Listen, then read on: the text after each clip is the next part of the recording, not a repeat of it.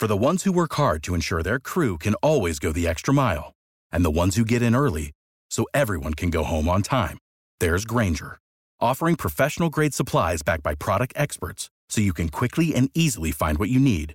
Plus, you can count on access to a committed team ready to go the extra mile for you. Call, click Grainger.com, or just stop by. Grainger, for the ones who get it done.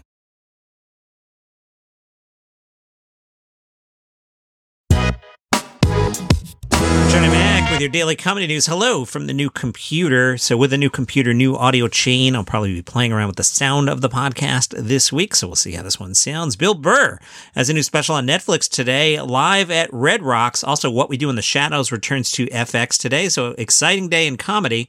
The Emmy nominations will be out later this morning, and the Daily Beast writes, the Emmys have a Dave Chappelle problem. Oh no! Their premise earlier this year, Louis C.K. proved that his own cancellation was a myth when he won the Grammy for Best Comedy Album, so don't be surprised if Dave Chappelle pulls off a similar trick. You may have heard some people are upset at Dave Chappelle's controversial Netflix special, The Closer. It is expected to get a nomination for Outstanding Variety Special Pre-Recorded. The Daily Beast expects that category will include Adele's One Night Only concert, the Harry Potter 20th Anniversary reunion on HBO Max. The Daily Beast suspects if The Closer is among the nominees, the Emmys could see some backlash because some of Chappelle's trans-related material. But it comes at a time when Chappelle has maintained the support of the comedy community. He recently spoke on behalf of Jon Stewart at the Mark Twain Prize ceremony. So we'll see how that shakes out. Daily Beast suggests some other specials that could be nominated. I will react. Their ideas, Gerard Carmichael's Rathaniel. HBO apparently likes it. 10-figure deal? I don't know. It was all right. Moses Storm's Trash White, which I have said before, definitely wasn't targeting me, and I bailed on it. Ronnie Chang's Speakeasy. I like Ronnie Chang. I thought his previous special was, I don't want to say 10 times better, 5 times better. So I don't know. Taylor Tomlinson's Look at You. Okay, cool. And Roy Wood Jr.'s Imperfect Messenger, which I haven't seen. So I don't know. Pick one of those. Just for Laughs, the Montreal Comedy Festival has sent out some emails with some new shows. Let's see. One of those shows, Moses Storm. Maybe I should give him another shot. This show is called The Perfect Cut, a unique interactive comedy special that invites audience members to participate in the formation of a one-night-only cult. This immersive show is Sleep No More meets stand-up comedy. That sounds fun. The Perfect Cut will be a generated, buzzy, word-of-mouth driven spectacle that celebrates and pokes fun at people of all tribes and affiliations.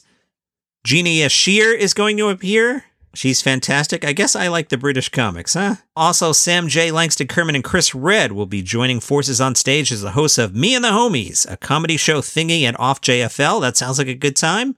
Ryan Hamilton, I loved his Netflix special. That's good. I'm glad to see him there.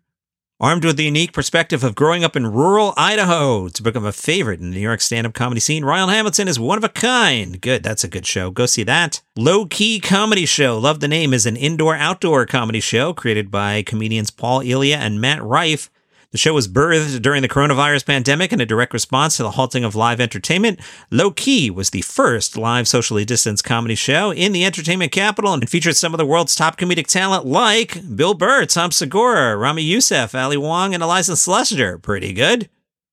Jay Farrow is coming to Montreal. You've seen him on SNL for 6 seasons. Yes, I have.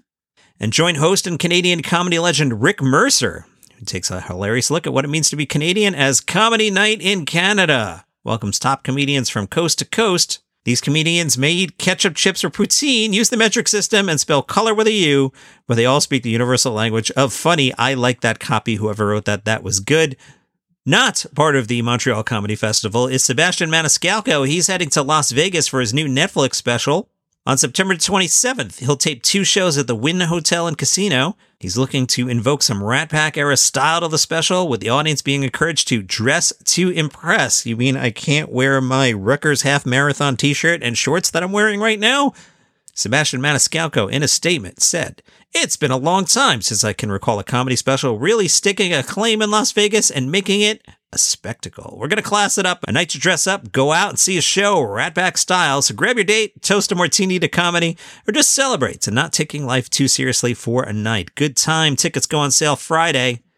TMZ had the fancy headline from Andrew Schultz, "I made more than $1 million on my own!" Exclamation point, exclamation point, exclamation points. TMZ writes, comedian Andrew Schultz refused to bow down and censor his comedy special for Amazon, deciding to release it on his own, and the decision is already paying off to the tune of more than $1 million. Andrew recently revealed that honchos at a streaming service, apparently Amazon, freaked out when they watched the material he wanted to include in the upcoming comedy special. TMZ is told jokes on the project range from topics like Ted Bundy, abortion, and Michael Jackson. All right. Schultz claimed the honchos told him to remove the sensitive stuff or they couldn't release it to users. Per the story, he sold the special to fans through his website at $15 per. The first day alone, he made $500,000, and in less than a week, over $1 million. That's pretty awesome. Earthquake spoke to the Good One podcast, said the only difference between me and Kevin Hart, Dave Chappelle, and any of the superstars. All right, let's pause there and take that in. Earthquake is about to tell us the only difference between Earthquake and Kevin Hart or Dave Chappelle or any of the superstars. Okay, you ready? Let's see what the answer is that they were given the opportunity and cashed in on it, which led to more opportunities. But you can be human and see the people that started with you getting a shot like, gosh darn. It's really very discouraging when you see somebody that doesn't have the chops or you know you're better than get an opportunity. But I wouldn't have it any other way. I can really sit back now and say I've made it. I'm at the highest level. I see why God didn't give it to me then, because I'd be dead now. The level that I'm seeing, you need your body, your mind, your soul, your support system. You need all that to survive. If you sell 14,000 tickets, and I'm selling 300 tickets, I still don't think you have a better show than I got. It's just that more MFers know about you than they know about me, and if they love you, wait till they see me. I always had that attitude, and I still do. Colin Jost spoke to Entertainment Tonight about the people leaving SNL this season. He said, I hope I'll still see them. It's not like I'm suddenly not going to see them, but I'll miss being around them every day. It's nice when your friends are just in the same building that you work in.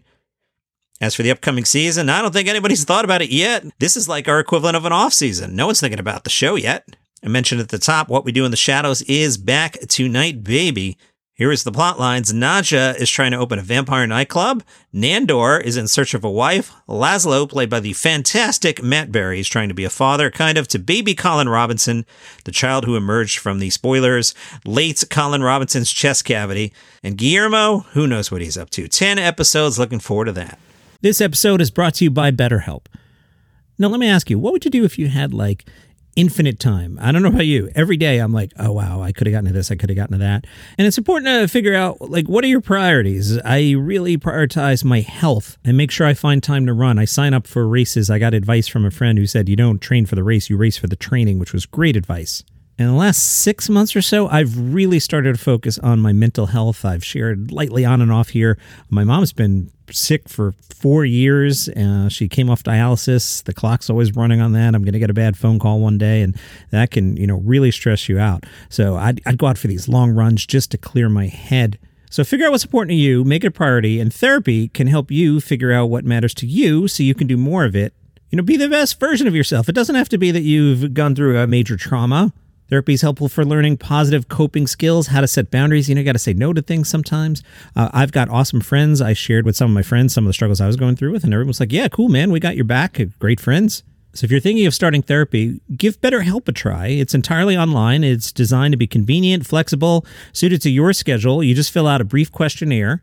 You get matched with a licensed therapist, and you can switch therapists at any time for no additional charge. So learn to make time for what makes you happy with BetterHelp. Visit BetterHelp.com/DCN today to get 10% off your first month. That's BetterHelp, HELP.com/DCN. Visit BetterHelp.com/DCN today to get 10% off your first month. Hey guys, it is Ryan. I'm not sure if you know this about me, but I'm a bit of a fun fanatic when I can. I like to work, but I like fun too. It's a thing. And now the truth is out there. I can tell you about my favorite place to have fun. Chumba Casino. They have hundreds of social casino style games to choose from with new games released each week. You can play for free anytime, anywhere. And each day brings a new chance to collect daily bonuses. So join me in the fun. Sign up now at ChumbaCasino.com. No purchase necessary. VGW. Void where prohibited by law. See terms and conditions. 18+. Lucky Land Casino, asking people, what's the weirdest place you've gotten lucky? Lucky? In line at the deli, I guess? Aha, in my dentist's office.